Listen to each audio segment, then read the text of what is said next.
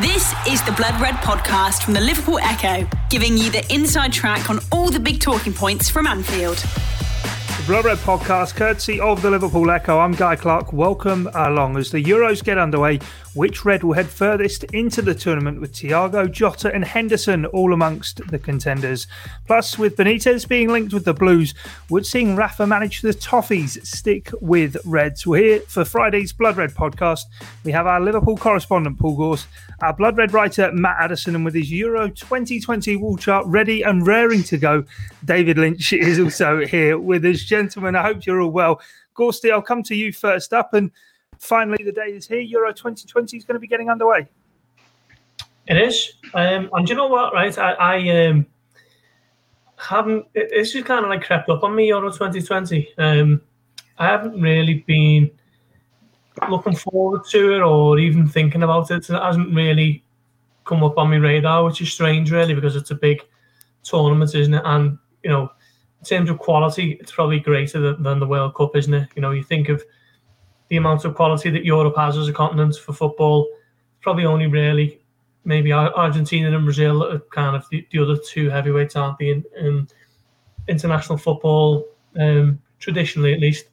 But yeah, I haven't even given it so much as a thought, which might sound strange to a football reporter, but we're so kind of knee-deep in Liverpool content, aren't we, day to day, and it's kind of just snuck up on me. So I have no idea who's playing who outside of England's group. And I think it's going to be quite refreshing for me to stick on the telly to find out what today's games are and who's playing, and find out that I might actually be shocked that Belgium are playing or Italy are on the telly or Holland. So in a way, yeah, I'm looking forward to it a little bit, I think. Chance for you, I suppose, to just sit back, have a beer and watch some football. Exactly, yeah. It makes you change from having to write 1,000 words within half an hour of full time.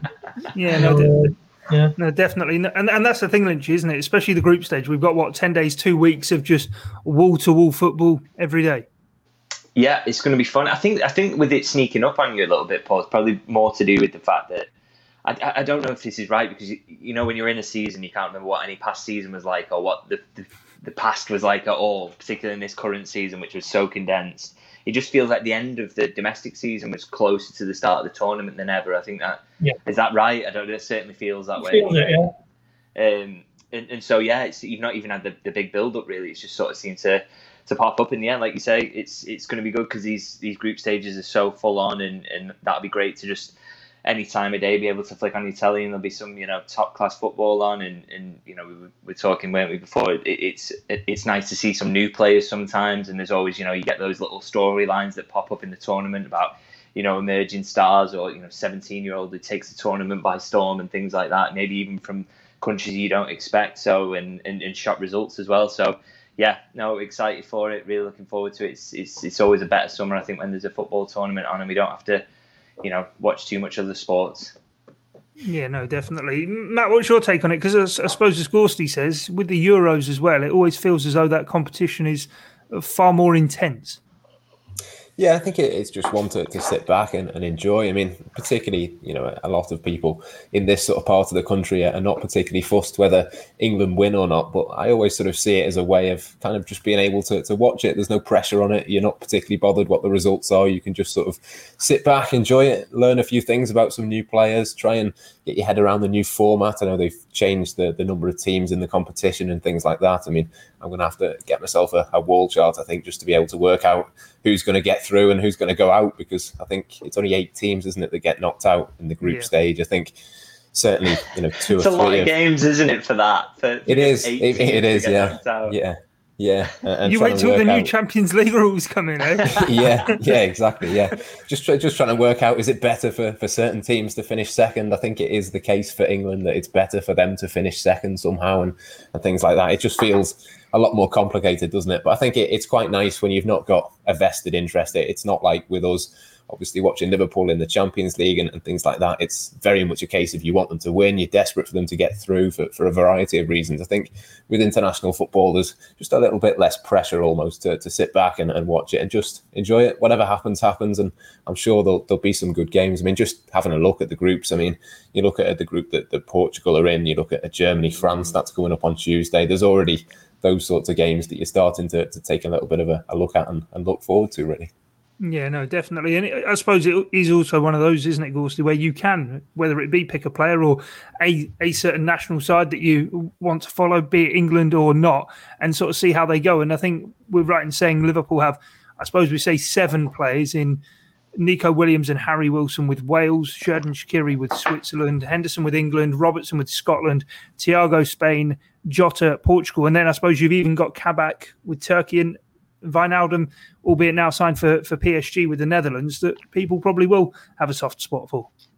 Yeah, I think so. I think particularly with Portugal, obviously, we've just written a piece that's gone up on the site today, kind of given our almost predictions, if you like, what Liverpool players are you looking forward to seeing and who outside of Liverpool are you looking forward to seeing and whatever else. And I've noted Jota down for the first one because I just think he's had a bit of a breakout season, hasn't he, at Liverpool. He's come from Wolves. It was a big step up for big money. He's proven himself. He's proven that he belongs at a club like Liverpool. 13 goals.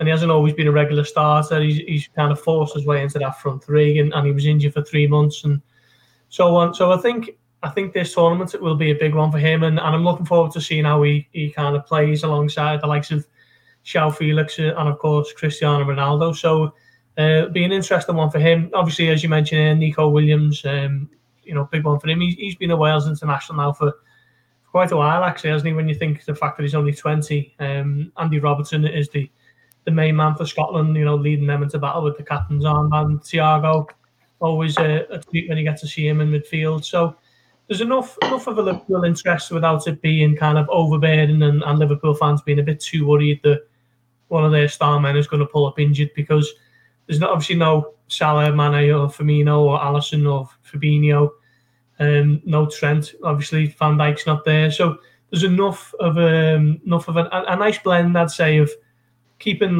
fans, interested in. Let's see how Henderson's getting on in England. Let's see how Jota's doing in Portugal.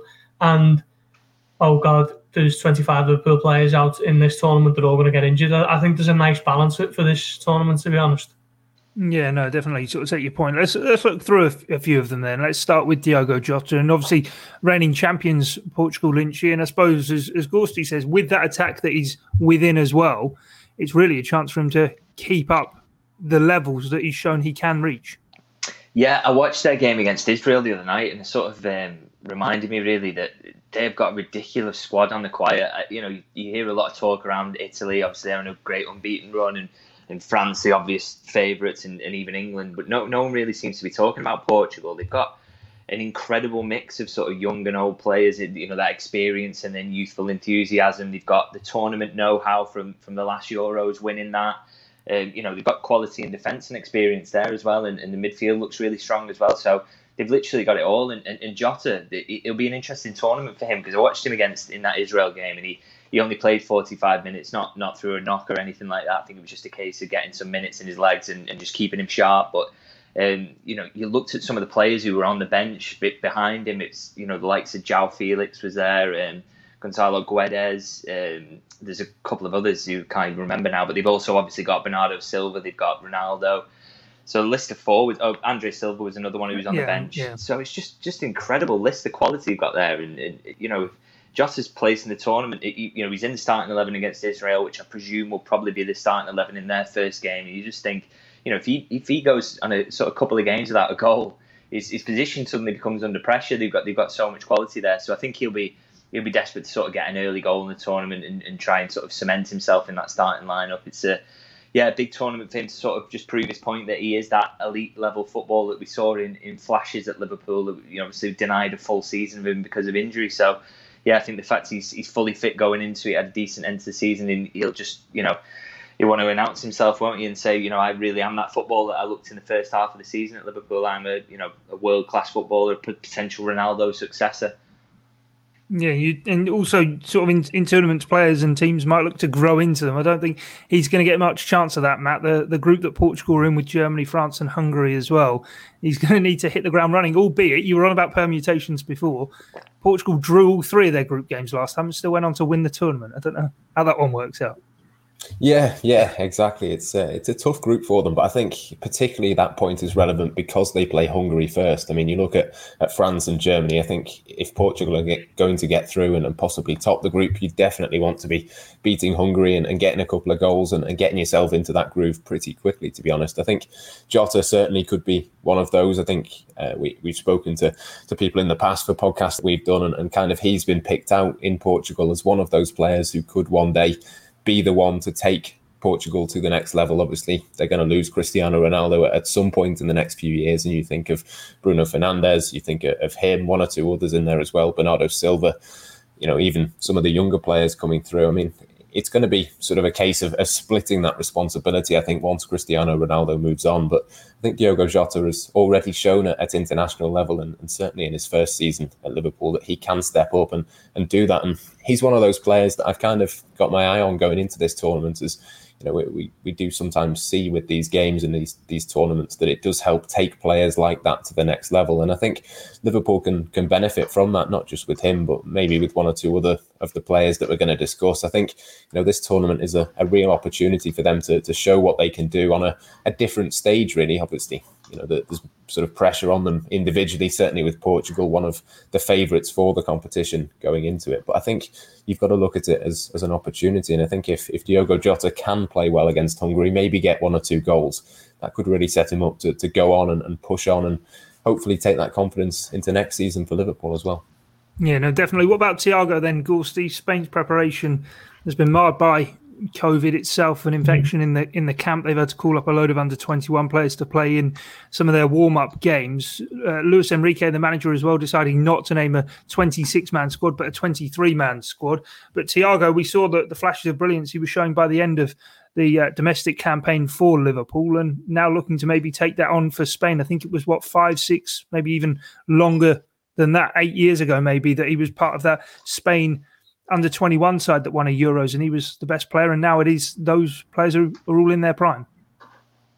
They are, yeah. I think that might have been 2011, wasn't it? That's just after Henderson. 2013, I think.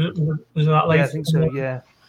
Yeah, he really was coming into a bit of form towards the end of the season, wasn't he? He was probably one of Liverpool's best players, particularly for maybe the last 4 or 5 games. That one at West Brom, the performance there, that was arguably his best performance of the season for me. I thought he was superb that day, and I mean, he's it took him a little bit of time to get settled in the Liverpool squad, and we know the reasons for that, don't we? We've discussed them in great detail, but he won't have any kind of adaptation worries in the Spain squad, really. He's been around that for years and years now, so yeah, I'm looking forward to seeing him, and I'm quite looking forward to seeing Spain, actually. I mean, when you think of Spain, you think of Iniesta and Ramos, Piqué, Xavi, Torres to an extent, all these kind of players who have been, icons of the team that won the 2008 Euros, the 2010 World Cup, 2012 Euros. But this is quite a few years on now, and I'm not too au fait with the rest of the Spain squad, if I'm being honest. So I'm looking forward to seeing what they're about, because they're all going to be top players, no doubt. Obviously, I will know a few of them, but there's something for me anyway. I mean, there's something of a bit of an unknown quantity in a weird way, because it's Spain, and they are one of the giants. So I'm looking forward to seeing them. To a lesser extent, Germany. Again, you think of the players that won the World Cup for them in 2010. 2014. That team has largely moved on now, and there's a few more kind of coming through. So I think, Netherlands are probably the biggest example of that, aren't they, with so many of their players. So I think this is a tournament to kind of possibly get acquainted with some of the names who are going to be big players across the continent for the next 5 to 10 years. The Blood Red Podcast from the Liverpool Echo. breaking off from the Liverpool players just for a moment and talking wider as well, Lynch, it's a chance for people to get acquainted to new players and the rumour mill to fly into overdrive and everyone get excited about, oh, that player that Liverpool should target, that one. When realistically, the scouting's probably already been going on behind the scenes. Yeah, but it's a good opportunity, isn't it, to sort of, clap eyes on some of these players they have been linked with for the first time. For example, I don't personally watch a lot of Bundesliga, but Florian Neuhaus has been linked again today and seems a player who would maybe fit Liverpool's bill. And it'd be nice to sort of watch him. If the Bundesliga is ever on UK telly, it doesn't tend to be Mönchengladbach, so it's one of those players who you would never, particularly regularly see. So it's just nice to see what they could potentially bring and see why there's so much hype about them, some of these players. So that that's one of the benefits of tournament football, isn't it? Is like we said earlier, is sort of getting to introduce to some new players and some who could be some big future stars. So yeah, I think he's one of the ones that maybe stands out as a potential target that Liverpool fans will probably want to keep an eye on this summer. What do you make of that, Max? I know you've been working on a bit of content for the weekend for Blood Red viewers and listeners, and we seem to constantly be focusing on Bundesliga, and Germany is going to be a chance to actually, rather than see montages and take other people's words for it, watch these players ourselves. Yeah, exactly that. I mean, we get the expert view, don't we, from Germany on a regular basis, and there seems to be a few players in that squad that, I'm looking forward to watching. Neuhaus being one of them, if he does indeed get on the pitch. There's a lot of quality in the centre of that Germany midfield. I don't know whether he'd be a starter or whether he'd be one to come off the bench even for Germany. But I think just sort of from what we've seen and from what we've heard, Germany have a very good team on paper. There's kind of been a suggestion that they're maybe not quite moulding together and meshing as a team in terms of the way that they defend, certainly as a collective. So it'd be interesting to see sort of how they come together. But you always kind of fancy Germany to be one of those teams at a tournament where they just find a way. They sort of get themselves there. Maybe the hype isn't around them, but they just kind of get that job done. And I think you'd still expect them to get through to the knockout stages. I think, again, it's an opportunity to see a few of these players, see what they can do. I'm not quite sure who they would face necessarily if they were to get through. As I say, I'm not quite sure on the sort of format of the competition. But I think, again, a few of these teams, there's individuals that are being linked with Liverpool or just sort of being linked with other clubs. I think there's plenty of examples if people want them on the Analysing Anfield podcast this week. That's a really good listen to sort of go through and listen for players that you should be watching out for. And I think Neuhaus is one, but there's plenty of others across the tournament as well. I think, as I said before, it's an opportunity, I think, for these players. Obviously, scouting and things like that have all been done before, but I think we could see a few valuations change as we always do in terms of the transfer market. And you wonder whether somebody like a Harry Wilson or a Shaqiri, if they were to have a good tournament, maybe Liverpool could get a bit more money for those sorts of players. So it's one of those opportunities. I think it's something that players will look forward to, but I think it's a chance to sort of put yourself in the shop window a little bit as well. Yeah, how important, picking up on that point, whether it be Neuhaus or whether it be somebody else, Gorsty, that Liverpool may be already scouting, those valuations being able to change good and bad for Liverpool players going out or coming in. Far cry from, say, maybe 19 years ago when, after the 2002 World Cup, Liverpool seemed to trolley dash for both Salif Diao and Diouf as well at one time after Senegal had done so well. But not quite the same these days, is it? No, not at all. Liverpool aren't going to be swayed by anyone's performances in this competition. I mean, if they're looking at someone and they perform well, great, so be it. If they're looking at someone and they perform poorly, it won't change their mind at all. The homework, Liverpool's kind of recruitment team now is so thorough and so kind of extensive that a few games in a international competition like this aren't really going to change perceptions or minds one way or another. I think what you alluded to there about the values is an interesting point, though, because some clubs don't work the same way Liverpool do, so might be more interest in player A if he has a great tournament and that subsequently does bump up value, or teams know that if a player has a good tournament then he can get a bit more for him generally. So I think that is probably the only thing that would affect Liverpool's transfer dealing at this stage, whether or not a potential target goes and has a blinder across, you normally say the country it's in, don't you? But, just generally across Europe, wherever he's going to be playing in over the next few weeks. But yeah, Liverpool have come a long way since El Hadji Diouf played well against France, and Liverpool paid 12 million for him. Yeah, no, definitely. I can't see things like that happening. But in terms then back on the Liverpool individuals, Dave, how important is this tournament going to be for a number of those individuals, even those on the fringes of the Liverpool first team? Someone like Xherdan Shaqiri, so important to Switzerland. We even saw what he did in this tournament. What was it, 5 years ago, Euro 2016? He was absolutely brilliant for them in that tournament. And even the likes of the two guys in the Wales squad, Nico Williams seems to be fairly regular for them, and Harry Wilson too. Yeah, I think, with Shaqiri, he's one of those players we all sort of assume, don't we, that he's going to leave Liverpool this summer, and I still think that is the most likely outcome, to be honest. But, you can't offer any guarantees on terms of outcomes on transfers until those offers come in, until they're reasonable enough as far as Liverpool are concerned. They need to be moves that the player wants to make as well. Ultimately last summer, he had a few clubs speaking to his agent, but nothing sort of appealed to him more than maybe staying put at Anfield and fighting for his place. So, in terms of generating that interest and making sure that the next move that comes along this summer is the right one and one that he actually wants to make, I think, having a good tournament is always helpful in that regard. If he plays really well and he's a standout for Switzerland, then he's going to have, a lot of offers coming in, because not all clubs work in the way that Ghosty suggests Liverpool did there. Not all of them are that, forward thinking. A lot of them will react to good tournament performances. So I think that, that can really help to generate interest on his behalf, and then he probably will make his move away. Like you say, the lads in the Wales squad, Harry Wilson again, can that just nudge him into upper Premier League team interest rather than Championship this summer if he has a good tournament with Wales, gets on and scores a couple of free kicks or whatever.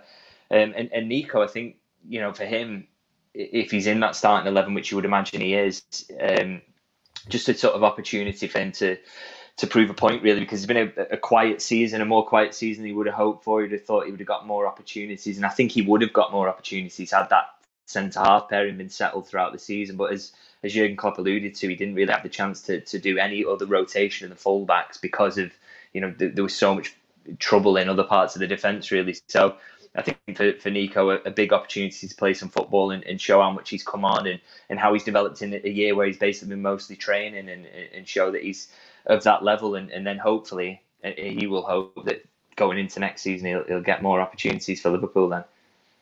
Yeah, now Matt, what do you make of Harry Wilson? Now, you obviously focus an awful lot on the academy. He was a big hope in the academy as well, but maybe not quite kicked on to the level to be of use for Liverpool right at the top end of the senior squad. And I mean, if you think going into this tournament, England, there's a lot of chat around a player like, say, Mason Mount. The two of them were at Derby just 2 years ago, yet this tournament maybe feels for Harry Wilson it's a chance to put himself in the shop window and try and elevate himself back towards those levels. Yeah, absolutely. I don't think he's necessarily quite at the level that Liverpool require just yet, but I think there's certainly, a decent move in him. There's certainly a Premier League player there, and I think it's a little bit surprising that there's not been a huge amount of transfer links to him. There doesn't seem to be a long line of clubs looking at him. When you look at his record, as you say, obviously in that same team at Derby County as what Mason Mount was. I mean, out of the two of them in that particular season, you'd probably say that Wilson was probably just the better player. Obviously, he's a couple of years older. You'd expect him to be a little bit more consistent at that time. I think he was 22. Mason Mount was about 20 in that season. But, 18 goals in sort of 44 games, I think it was, in that season is a really good return from an attacking midfielder for him. 6 assists in there as well. He was their top scorer that season. He's obviously then gone to Bournemouth and obviously nearly got the move to Burnley last summer. That didn't go through and he ended up on loan in the Championship again. But I just think there's a real player in there, and I think this again is a huge opportunity. I think obviously Mason Mount has got a higher ceiling. He's gone on and proven that for Chelsea and been fantastic in a team that's gone on to win the Champions League. But I think there's still a really, really good solid Premier League player at the very least in Harry Wilson, and I'm sort of surprised there's not been a little bit more interest in him. So I think as much as anybody else on this list for Liverpool in terms of those fringe players, I think it's probably a particularly important tournament for him, just really to serve as a reminder as what he can do, because you look at his numbers in the academy. I think he scored 31 goals in his final season as an under-23s player playing off the right-hand side. He's obviously taken that and done that at championship level, had a pretty decent season for Bournemouth.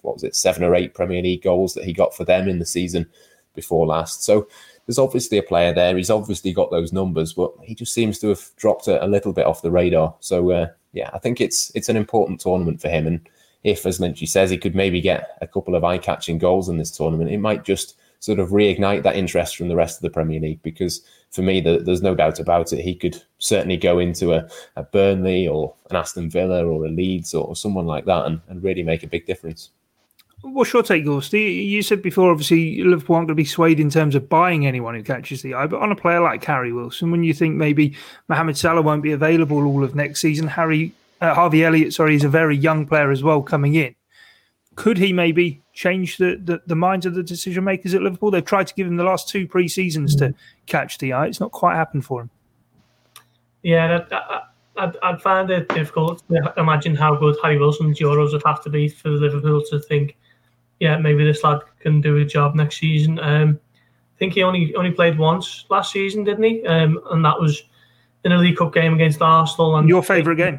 Yeah, because Shaqiri had to get dragged out the team because it looked like he was going to be off. So, if he hadn't made that, I think it was just the one solitary appearance. If he hadn't made that, when you're looking at the last time he played competitively for Liverpool, can't think off the top of my head.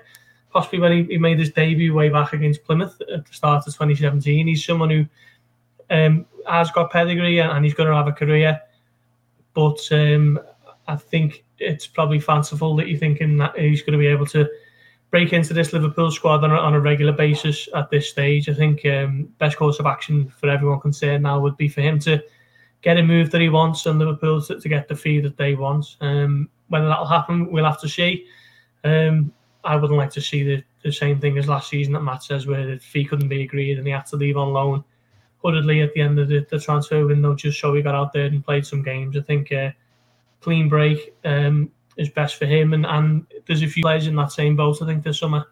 The Blood Red Podcast from the Liverpool Echo. Let's move on then from the Euros and let's talk about another story in town and regards Rafa Benitez. Gorsty, I'll come back to you on this one. He's been linked with the hot seat at Everton. The Echo Everton colleagues understand that his name is being discussed, albeit talks haven't been opened. This would be a seismic shock, wouldn't it? I don't think it'd be that much of a shock as some people think, to be honest. Anyone who knows Rafa Benitez, not personally obviously, but anyone knows kind of what he's like as a person, knows that he never really takes emotion into account too much, does he? He's very surgical with his moves, whether it's tactical or career-wise. I mean, he went to Chelsea at a time when Chelsea pretty much were public enemy number 1 for Liverpool fans, weren't they? I think moving to Everton would be a step up in terms of the shock factor. But I don't think it's an outrageous suggestion. He still lives on the Wirral, even when he was Newcastle manager. Even when he went to China, his family still lived on the Wirral.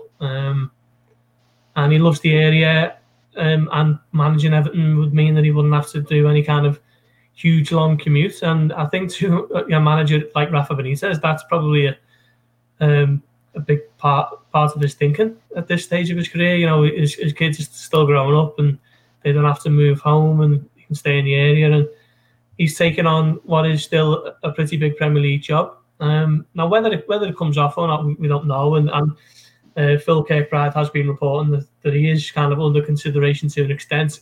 How much that is, we don't know, do we? Let's face it. But I wouldn't be completely stunned if Benitez pitched up at Goodison Park, put it that way. No, and obviously Stephen Gerrard's name, Lynchy, was thrown in there very early on. That would be seismic, wouldn't it? I think a lot of people would be struggling to get their heads around it, maybe even Stephen Gerrard himself. But this one, given the time obviously that's passed since Rafa left, it's over 10 years since he moved on.